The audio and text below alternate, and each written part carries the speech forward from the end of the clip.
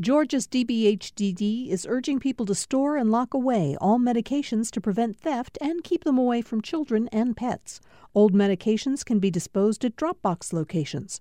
Dropbox locations can be found at opioidresponse.info. Thanks for listening to the Political Rewind podcast. Be sure to like and follow us and rate us on Apple, Spotify, or wherever you get your podcasts.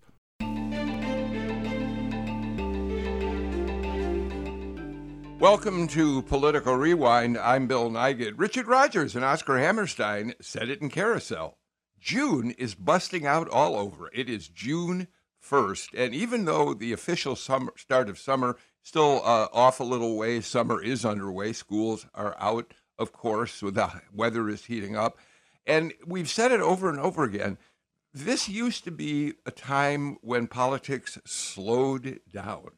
And we would scramble to figure out what to talk about on shows like Political Rewind. The newspaper had some issues in how much they could write about politics in off-season. But there's no such thing as an off-season anymore in politics, as we will discover in our show today. Let me get right to our panel and begin discussing a variety of issues for the show. Kevin Riley is my partner on the Thursday show from the AJC. Kevin, of course, is recently retired as editor-in-chief and now editor-at-large. How are you, Kevin? Bill, it's great to be here, especially on a short week. I woke up in a panic this morning, afraid that I'd missed the show somehow or it was the wrong day. So thanks for straightening me out on that June 1st date. I'll sing you that song from Carousel a little later, Kevin, but I won't do it. We can all look forward to that, yes. Margaret Coker, editor-in-chief of The Current, which is based down in Savannah, and which covers the news of the coast, but really covers all of Georgia in its online format at The Current, thecurrentga.org. How are you, Margaret? Thanks. I'm glad to be here and excited to tell your listeners about Georgia's newest historic marker that's commemorating one of our original suffragists here in Savannah, Mamie George Williams. I'm glad we're going to get a chance to talk about that later. As you know, I saw that on your website the other day and thought it was a wonderful story, and we'll get to it a little later in the show. And to round out our journalists on today's show, Chauncey Alcorn, reporter for Capital B, is back with us. Chauncey, I think you'd agree with me. Things just aren't slowing down at any point anymore, are they? Never a dull moment in Georgia politics, and a pleasure as always to join you, Bill. And we're also joined by Professor Tammy Greer, professor of political science, now off on a summer vacation with her triplets. Are you going to send them off to camp at some point this summer, Tammy? Yes, camp starts Tuesday. So they get to enjoy camp for 6 weeks. Oh, that's wonderful. Well, thank you all so much for being here for today's show. Let's start with what, of course, has been the biggest story in politics for a week now and will continue to be in the days ahead.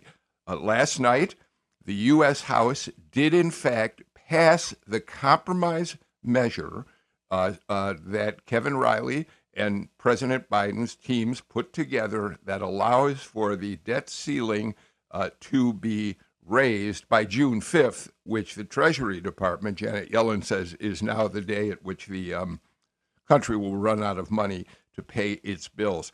The vote was 314 to 117, so it wasn't even close.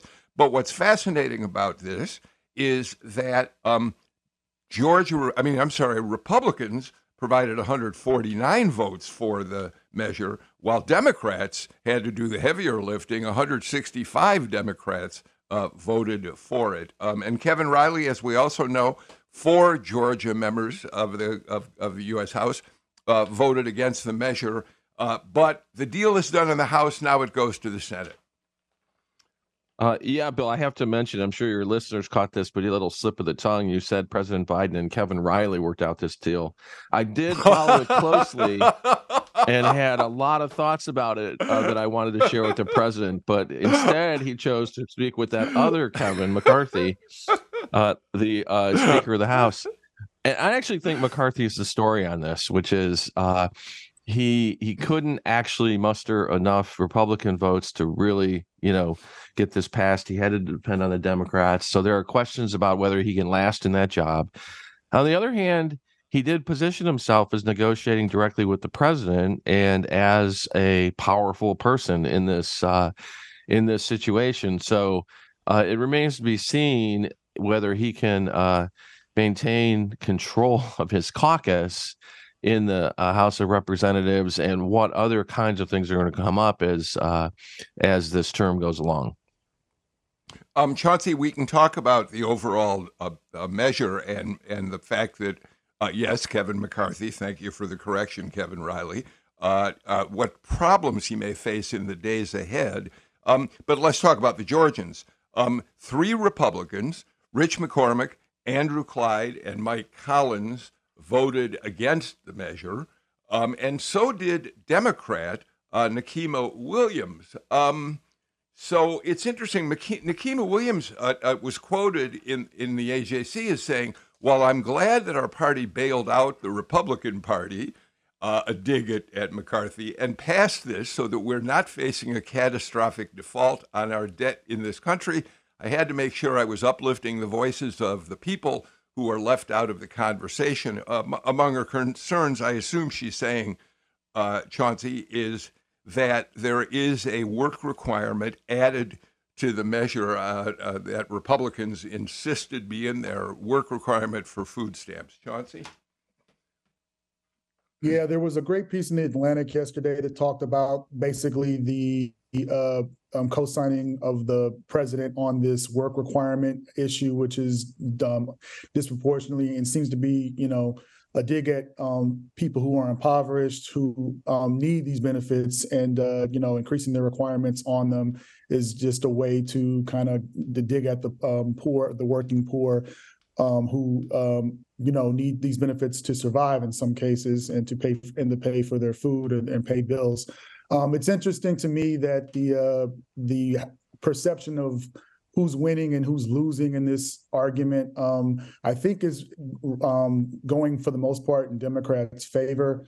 There certainly Speaker McCarthy is going to be getting a lot of push from the right on this, who basically think it wasn't painful enough, frankly, for Biden, looking a year out from the election, and how this, could potentially have been catastrophic. The economy is always a key issue in any presidential election, and you certainly a default and the likely recession it would trigger would not have been good for the president.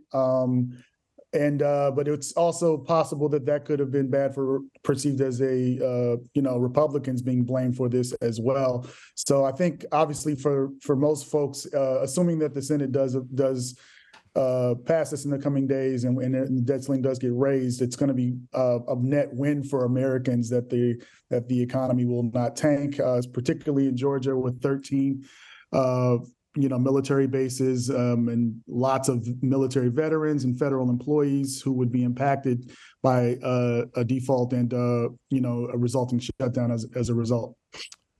Margaret, you're welcome to weigh in on any of what we've already begun talking about, but let me add one element. Rich McCormick was asked why he voted against the bill, and he said this: GOP leadership negotiated with President Biden in good faith, understanding the limitations of our positions, but I am a no on the compromise because it fails to address the root problems of Washington's spending addiction. And Margaret, I have to say, this is exactly what's wrong with the way this whole debt ceiling confrontation seems to always play out these days. This is not a bill on spending.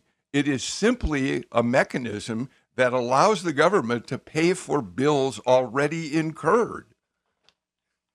That's correct. And what gets lost in a lot of these sound bites is that both parties, when they take power on a federal level, they love to spend. They just have different priorities on what they want to spend our money on. And so this is in deep in the weeds of what the House just passed, you'll see some of those conflicting priorities, right? There's new language in there that's going to help streamline new permits for energy companies to both dig and possibly get more domestic oil and other energy sources in the U.S. As we've already mentioned, there's new work requirements for working people who are need food stamps in order to pay their bills, as Chauncey has said. So there is a lot of different layers of this very important debate that we're having right now as a nation. At the final analysis, though, it seems like both parties, instead of having a high noon shootout, have actually put their guns down and come to the table and made some sort of compromise. And I think that's exactly what every poll in America for years and years now has said that they want from our government. We want compromise. We don't want extremists to be in power. And I would take a slightly different tack than the rest of our panelists so far and say that I think one of the biggest winners here is President Biden himself. He has spent his entire life in Congress, his adult life in Congress, and he has always built himself as a master negotiator and someone who knows the way of the power avenues in Washington, D.C. He and his team spent most of last week huddled with Speaker McCarthy, and they took out the rest of the congressional Democratic leadership and went one-on-one as a president who thinks he knows best when it comes to crafting compromise legislation. Then they also spent hours and hours over Memorial Day weekend briefing then congressional Democratic leadership and committee members so that everyone felt comfortable going back and supporting what is indeed a compromise.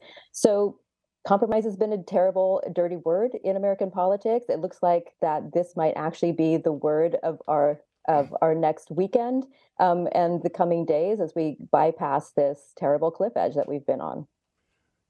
Tammy, you know what? A South Carolina Republican Congresswoman, Nancy Mace, would agree that President Biden scored a victory. She came out against the measure from the compromise from the start, but once it was being introduced to be voted on, she tweeted out, and just typical of the kind of crude approach to social media that we see so much of, she said, President Biden's a guy who can't even find his pants, and yet he beat us in terms of the way this agreement worked out. But it still has to go to the Senate, and there are members on both sides of the aisle who have some significant problems with this compromise, Tammy.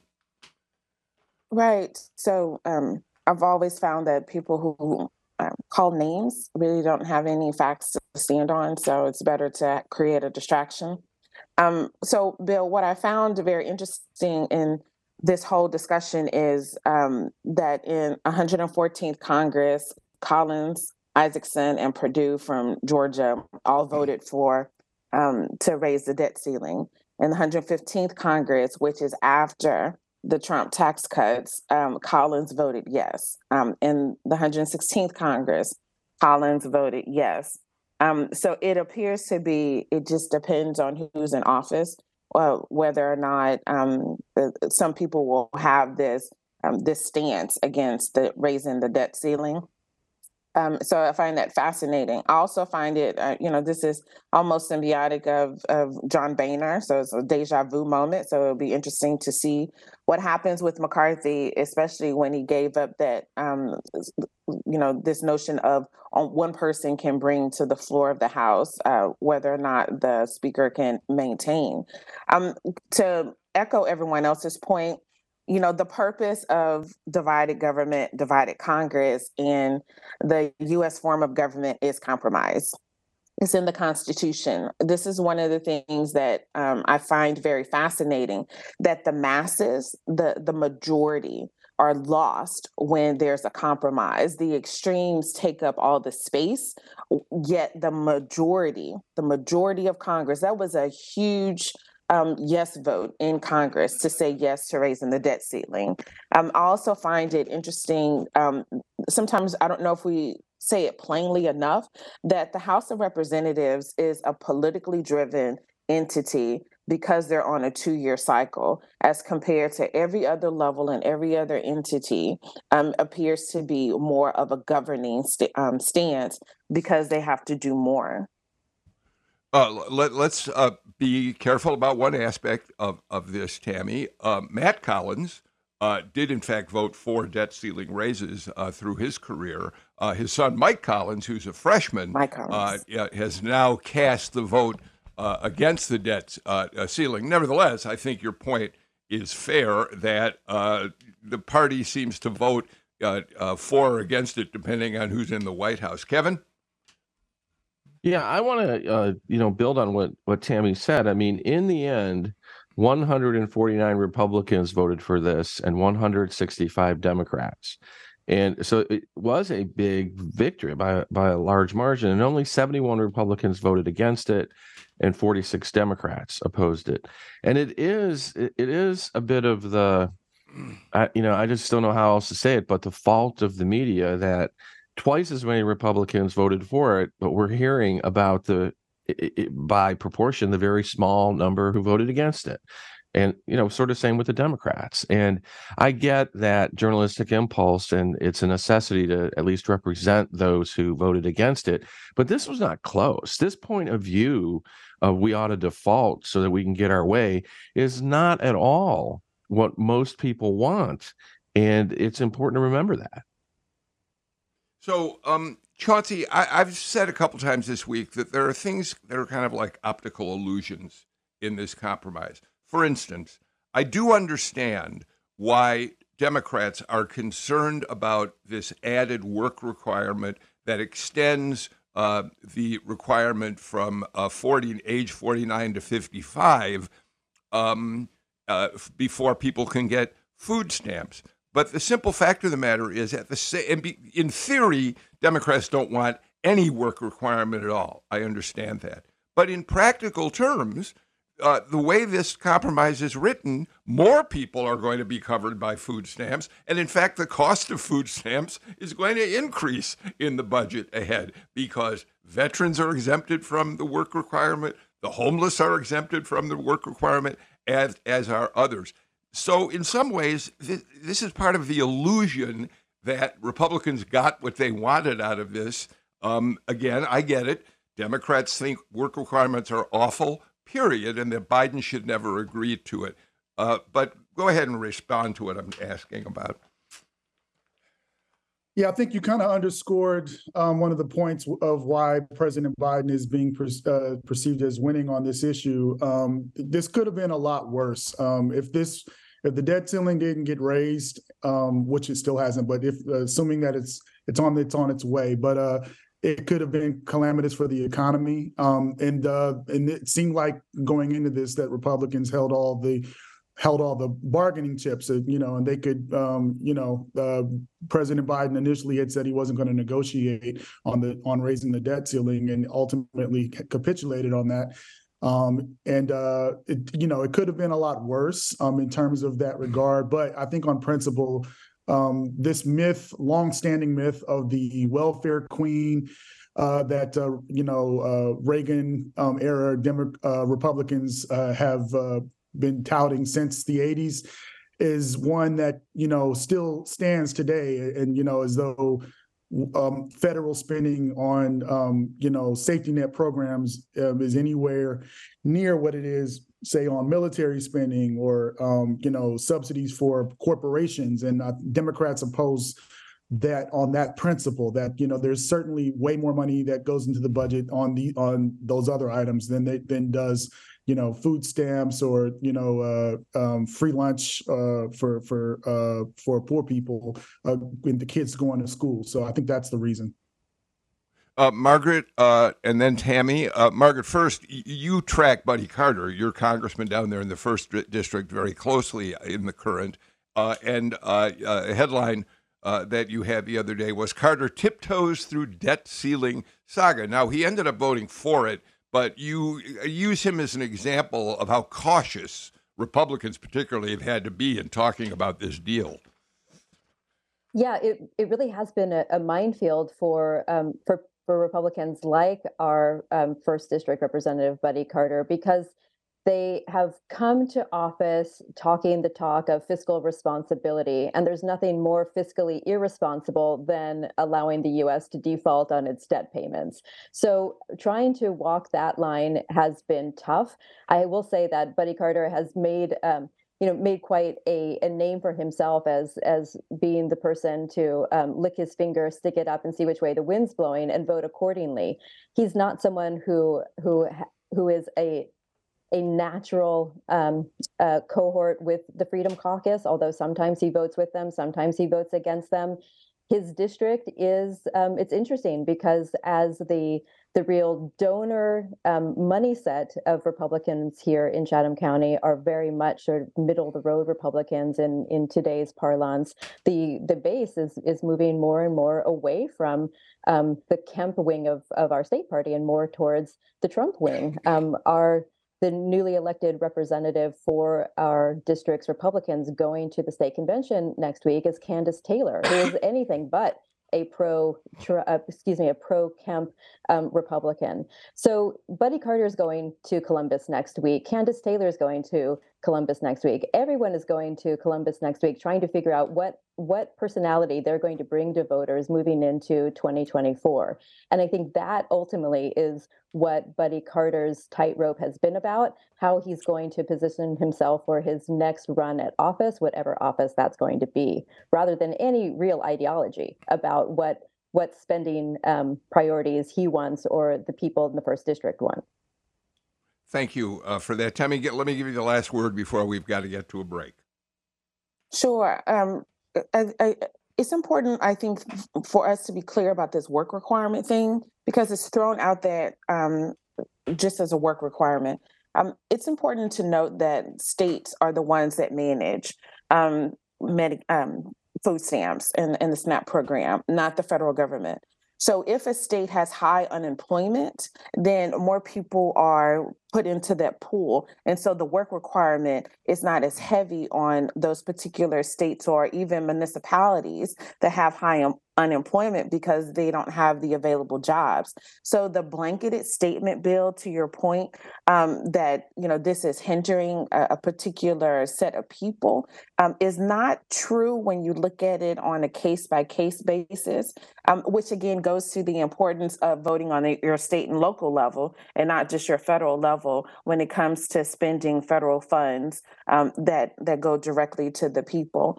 Also, that there are the compromises that are in the bill that passed last night. There are cuts for items that Republicans want, and there are cuts for items that Democrats want. So again, to what we talked about at the very beginning, this is a true compromise, and depending on the lens to which you want to view it, then you can find fault with it, yet everyone gains and everyone probably misses out on a few items. Tammy, one last point, though, and I want you to respond to this before I've got to get to a break. There's no question that Democrats feel that when President Biden compromised on a work requirement for food stamps, he crossed a line that Democrats in states across the country and in Congress really believe should never be crossed, that work requirements for any form of federal assistance are simply wrong, correct? I can see that, yet it doesn't help in reality. In reality, we have an aging workforce. In reality, we still need to get tax dollars in order to fund federal programs and state and local level programs. So from an ideal standpoint, perhaps I can see it, yet from a practical standpoint, it's not real. Okay, we've got to get to our first break of the show. We're going to keep following the debt ceiling debate as it moves to the Senate. We'll be back with other stories in just a moment.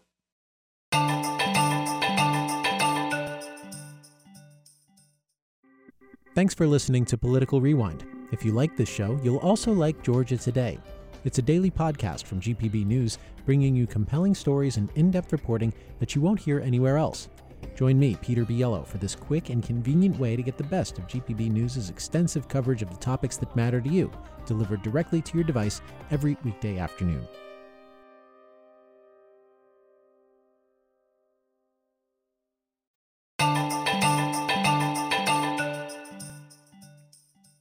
Tammy Greer, Chauncey Elkhorn, Margaret Coker, and Kevin Riley join me for today's Political Rewind.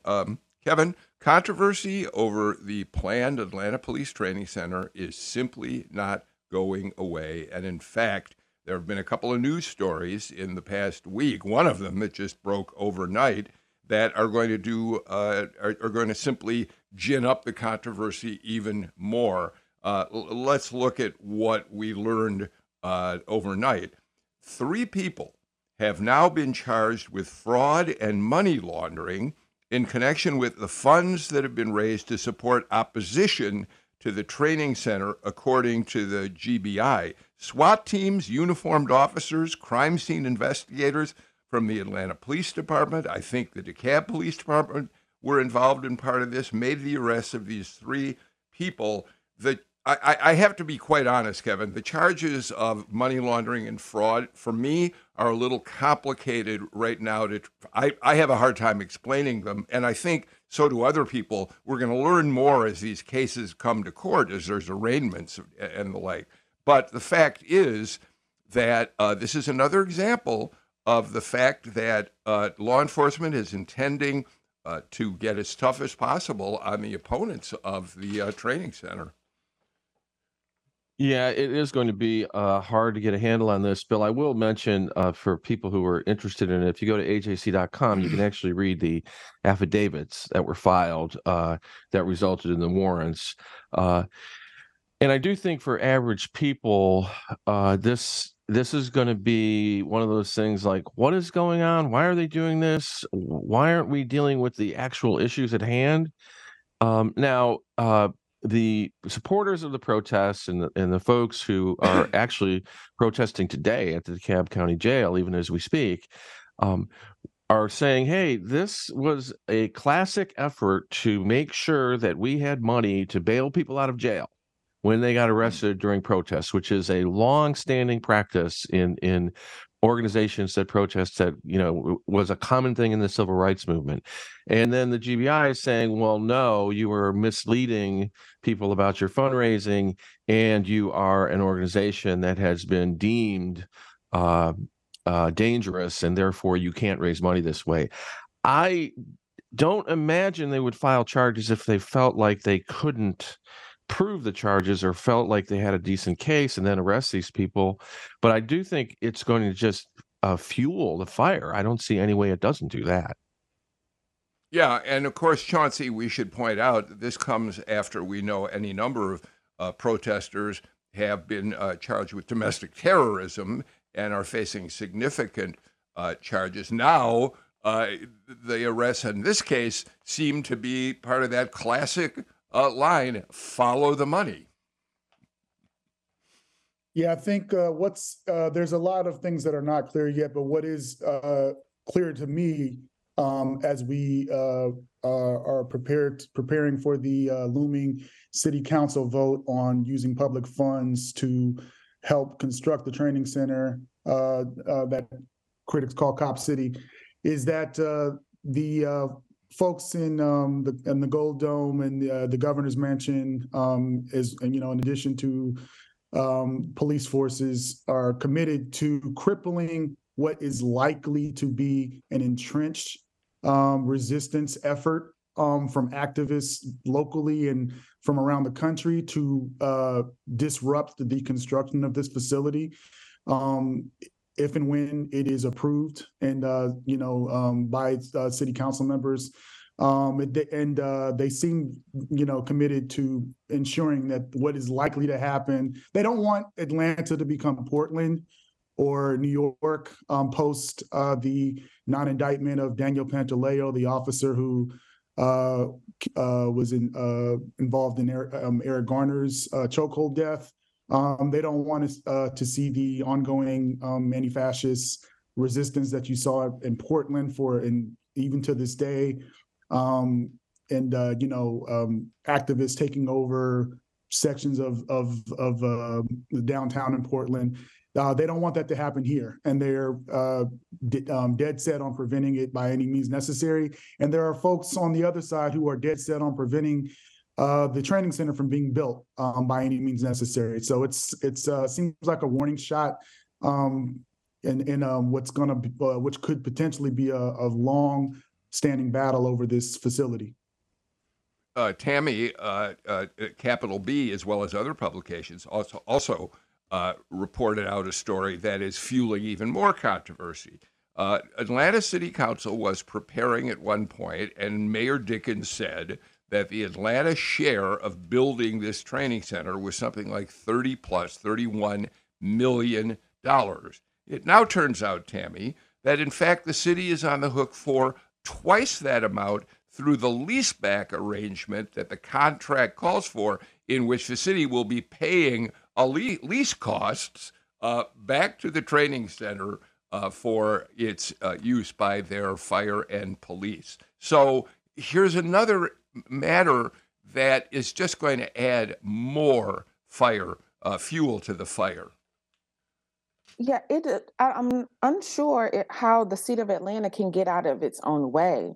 I'm unclear of the lack of transparency with the city, with all of the things that have gone on.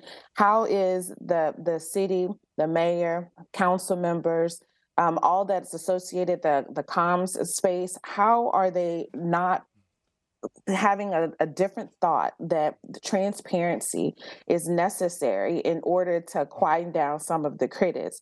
I also think it's interesting the push onto the police foundation. The police foundation is not elected by the people.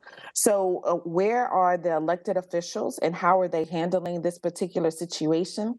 I found the mayor's comments very interesting to the East Atlanta community, that he has been out here talking, his staff members have been talking. That's great, but it's the quality, not the quantity. Where are the thoughtful responses back to the public on specific issues that they are concerned with?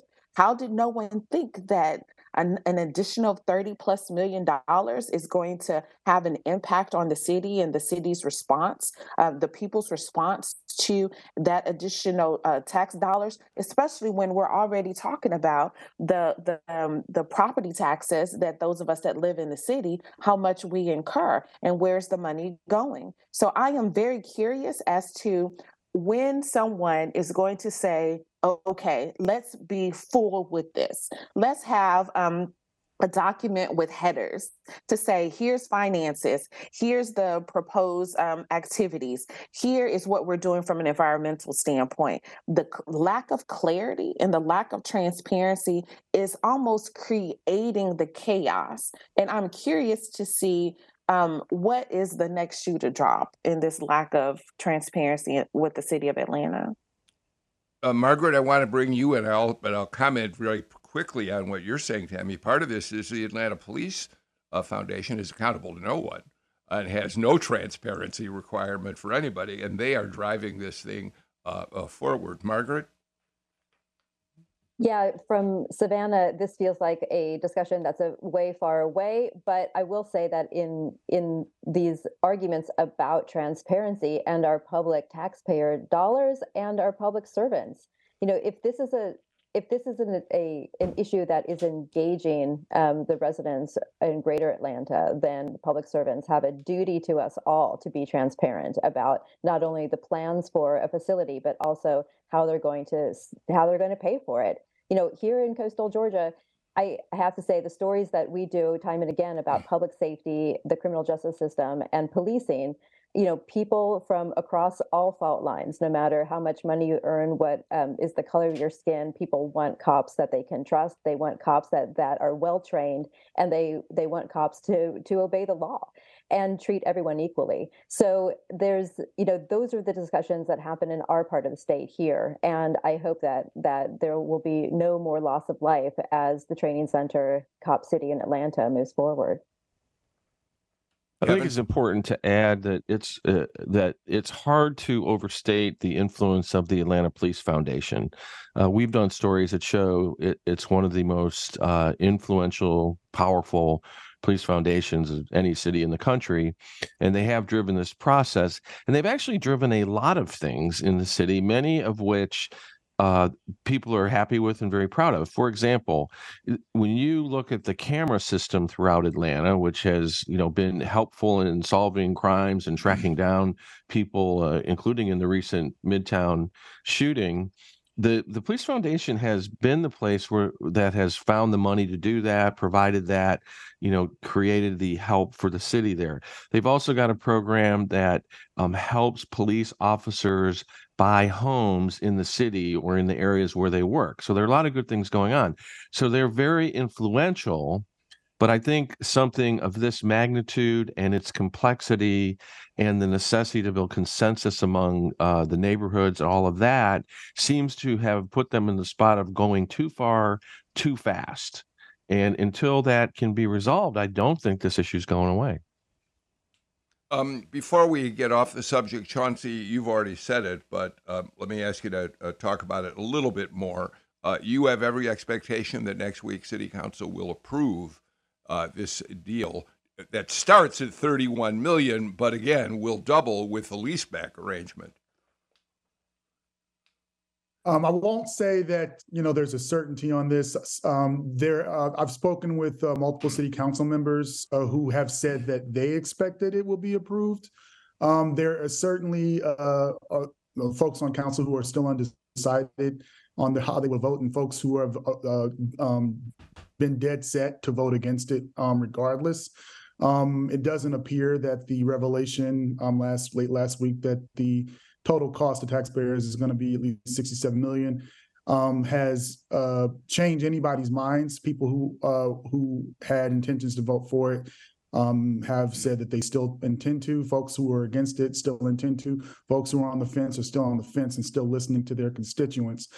That being said, I think that what is also clear from the council members, multiple council members who've talked to me, they feel the city has done a horrible job communicating about this from the jump. And that doesn't just include Mayor Andre Dickens' administration, that includes Keisha Lance Bottoms' administration.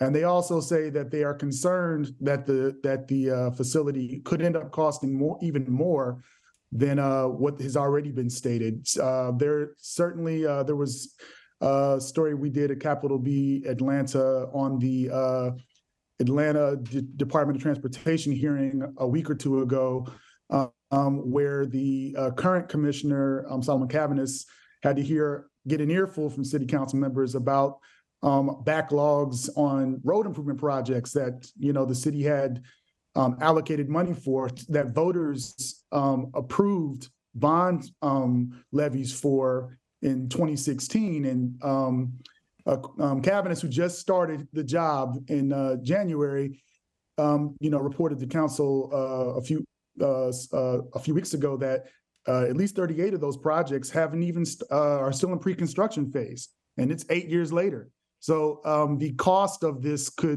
of council members are worried that the training center could end up doing the same thing and costing folks down the road if inflated costs go up and things of that nature. All right, Chauncey Alcorn gets the last word on this segment of Political Rewind. A lot more to talk about after these messages.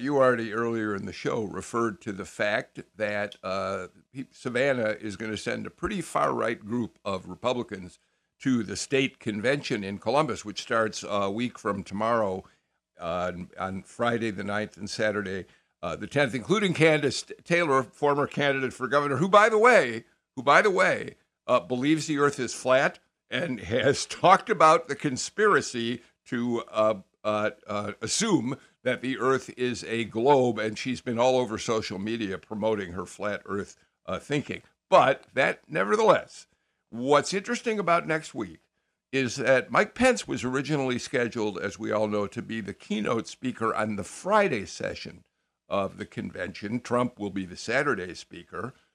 But in fact, now Pence has dropped out. Not quite clear why. His organization says he has some kind of town meeting a couple days before that. But David Schaefer, the chair of the party, has replaced Pence with Kari Lake, who, of course, was the Republican candidate for governor in Arizona, one of the MAGA-ist of all candidates in the 2022 election cycle, and her presence there will simply more completely confirm that the state party is truly in the grip of MAGA thinkers. Yeah, this is going to be quite an interesting event to attend and watch how everybody either tries to kiss and make up, or who tries to stand away from each other at on the podiums and the photo ops. I mean, I think that one of the people you just mentioned, David Schaefer, is one of the most powerful lightning rods that people who are attending the conference have to contend with. If you're going to run for president, like Mike Pence is expected to do you really want a photo with you and someone who might be indicted later this summer for breaking the laws in Georgia about the 2020 election and the fake elector scandal? I don't know that you do.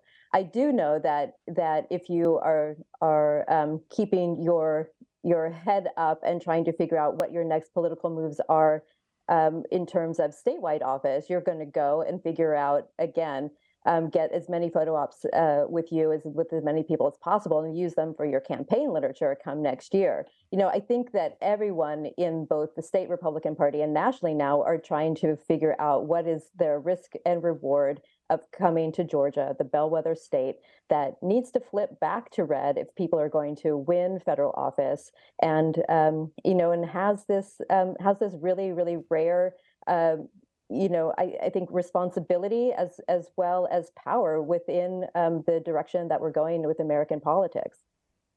And of course, Kevin, Governor Kemp, Attorney General Chris Carr, and other state Republican leaders in office are boycotting the state convention. The governor has set up his own independent apparatus, a leadership group, and seems to have no interest in being part of the state GOP. Burt Jones, the lieutenant governor, highest ranking Republican, will be at that convention next week.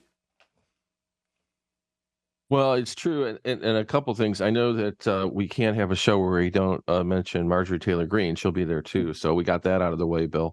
All that said, let's remember just how far off the, far afield Kari Lake is. She ran for governor in Arizona in 2022, the last election, and lost. And she still hasn't conceded. She is still, so she's, not conceding that. She's not conceding Donald Trump's election. So I think this idea that she can get on the bandwagon of the world is not round is not going to be a very big step. Because apparently reality has basically no intrusion into her thinking, which is, I suppose, a gift in its way.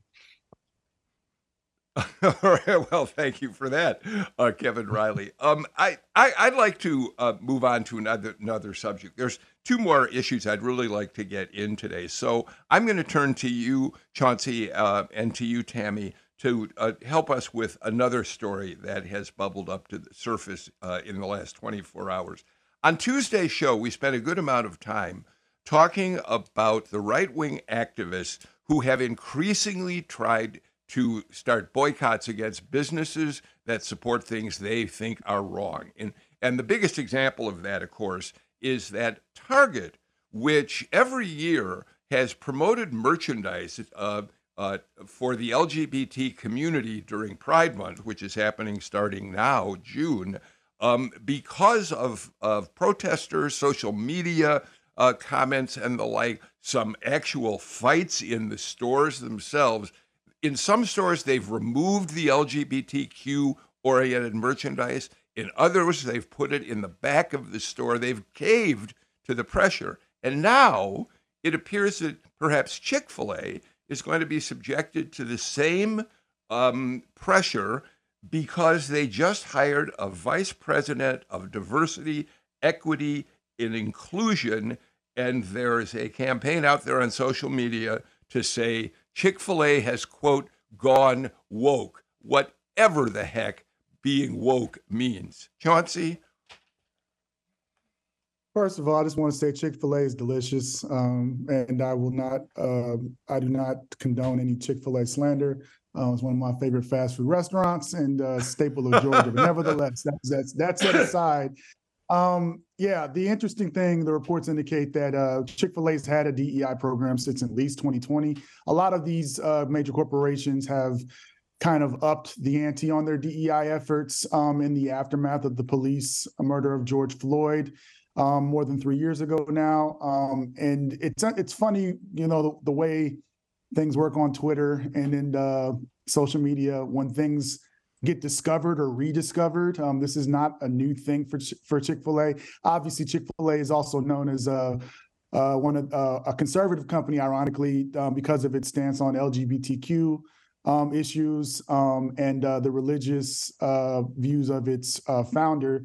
So it's ironic to a lot of people, including me, that this is the company that is being accused of being too woke when it was a company that conservatives championed along with Hobby Lobby and others, even 5 years ago. Yeah, I think, Tammy, that Chauncey makes a great point. It was the LGBT community and its supporters that wanted to boycott Chick-fil-A for so long because of Truett Cathy and his anti-gay pronouncements over the years. But again, we come back to this notion that what wokeness means and how activists are using it to go after big companies. Yeah, woke doesn't mean what they think it means, and so because of that, then it's like hijacked the entire conversation. I think it's very interesting. This goes back to some of the conservative talk over the past 10 years or so about keeping the U.S. In a certain lens. And so those communities that have been traditionally underserved, underrepresented, focused on, it seems to, that are getting some traction today, goes along with this notion of replacement theory. And it just like stoking an emotional center rather than something that's logical. Kevin, quick comment before we get to our last subject. Quickly, well, as Chauncey, I think, made the point, Chick-fil-A is basically one of the major food groups if you're a Georgian. But one of the things I wanted to mention is that a few years back during the gay marriage controversy, our cartoonist Mike Lukovich did what was maybe my all-time favorite cartoon, in which the Chick-fil-A cows are objecting to the marriage of Bert and Ernie. And I'll send that to Natalie so that you guys can maybe post it on your site or on your social media, because it is a fantastic cartoon. Thank you for that, Kevin. All right, Margaret, you mentioned it earlier in the show. You have a wonderful feature on The Current right now about a new state marker honoring a woman who was a genuine pioneer. We have just a couple minutes, but I really want you to tell us about her. Yeah, when wokeness becomes a talking point, I think we all deserve to go back to history to find out what our parties and our politics looked like 100 years ago.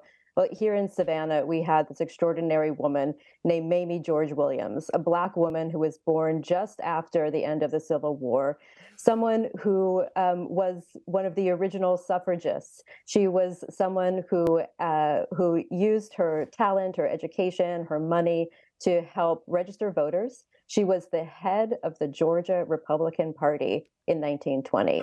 She was the first American woman to speak at a national Republican convention.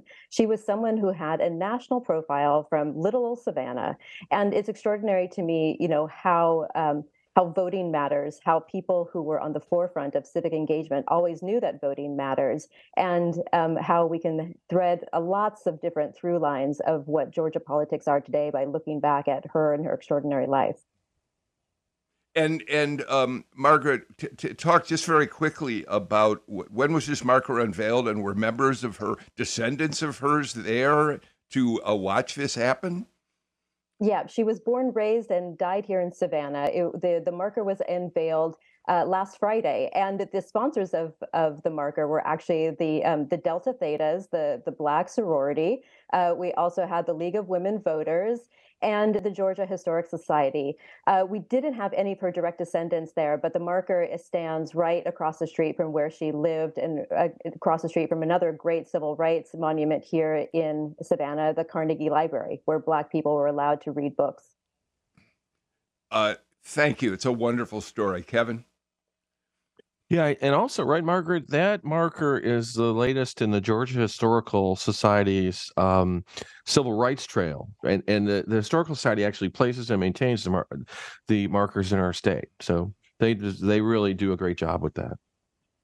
Kevin, I think it's important and appropriate to give a shout out to the Georgia Historical Society. They are extraordinary in the work they do here in our state. All right, we're out of time for today's show. Tammy Greer, Margaret Coker, Chauncey Elkhorn, and Kevin Riley, thank you so much for being with us today. By the way, a group of leaders in artificial intelligence, as you all may know by now, issued a report the other day that says that AI could lead to the extinction of humanity. And I mention that to you now because if you didn't hear our show last week with Paul Root-Wolpe, the head of the Center for Ethics at Emory University, talking about all the ethical issues involved in artificial intelligence and chatbots, I really urge you to go back, listen to it on our podcast or on our website, because he speaks to the very thing that this latest reporting suggests. All right, that's it. We're going to be back again with a brand new show tomorrow morning.